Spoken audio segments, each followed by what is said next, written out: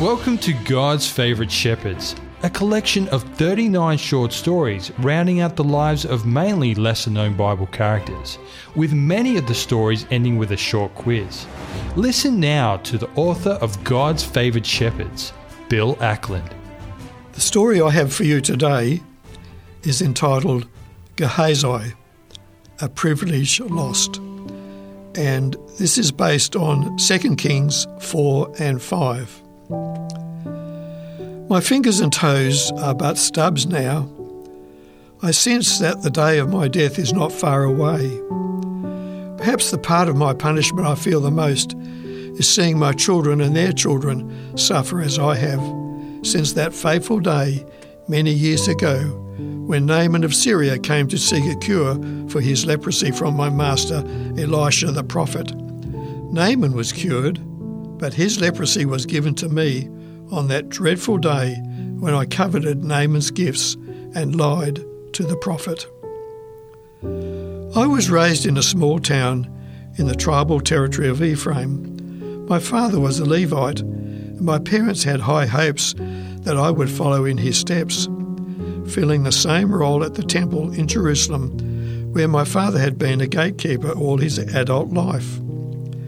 My parents had discussed with me that as an apprenticeship for my Levitical destiny, it would be a wonderful thing for me if the prophet Elisha would accept me as his servant. This would involve doing many of the mundane duties around his home, going on assignments for him, caring for his donkeys and many other duties.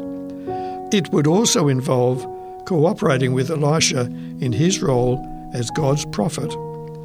Work such as this would be an honour for any young man, giving me an insight into Elisha's life and prophetic ministry. It would prepare me for the role God had purposed for all the adult males of the tribe of Levi. As Elisha agreed to take me as his servant, I commenced my service for him with a keen sense of anticipation. I had heard from my parents that the prophet's role was very different from the lives of other men in Israel and Judah. On the one hand, the Lord might charge him to fulfill a particular commission for his people. On the other hand, people might come to him seeking God's will in their lives. God also performed miracles for his people through the prophets. It was this aspect of Elisha's work that I was involved in when I had been with him for only a short time. A kind woman and her husband in the town of Shunem frequently invited Elisha to eat with them as he passed by their home. One day the woman suggested to her husband that it would be a good thing to build a room for the prophet on the roof of their house so that he could stay there overnight or to rest for shorter periods. On one visit, Elisha asked me to inquire of the Shunammite woman if there was something he could do for her to show her he appreciated her kindness. "Perhaps I could speak to the king for you," he said, "or even to the commander of the army." When I spoke to her, she said that she was quite happy to stay where she was, as many of her relatives and friends lived nearby. Elisha then asked me if I had a suggestion. The only thing I could think of was that this couple had no children, and her husband was now an old man. "Tell her to come to my room," Elisha said. When she came to the doorway, Elisha gave her the surprising news that she would have a baby boy this time next year. Torn between her desire for a son and the apparent impossibility that this could happen, the woman told my master not to mock her. True to Elisha's word, she gave birth to a son at the exact time he had foretold. When the boy was still a toddler, he ran out into the field one day where his father's reapers were gathering in the new season's grain. The day was hot, too hot for the child. He succumbed from the heat, and no matter what his mother did, he died at noon that day. Even though she was distraught, the mother remained calm and asked her husband if he could spare one of the young men to saddle 2 donkeys and go with her to visit the prophet.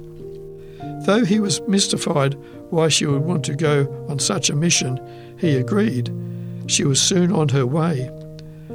While she was still some distance away from Elisha's home, Elisha saw her and he asked me to run to meet her to see what the problem was. Of course, I did not delay, but the woman wanted to speak to Elisha, so she waved me away and continued on her way until she came face to face with Elisha. Immediately she collapsed at the prophet's feet.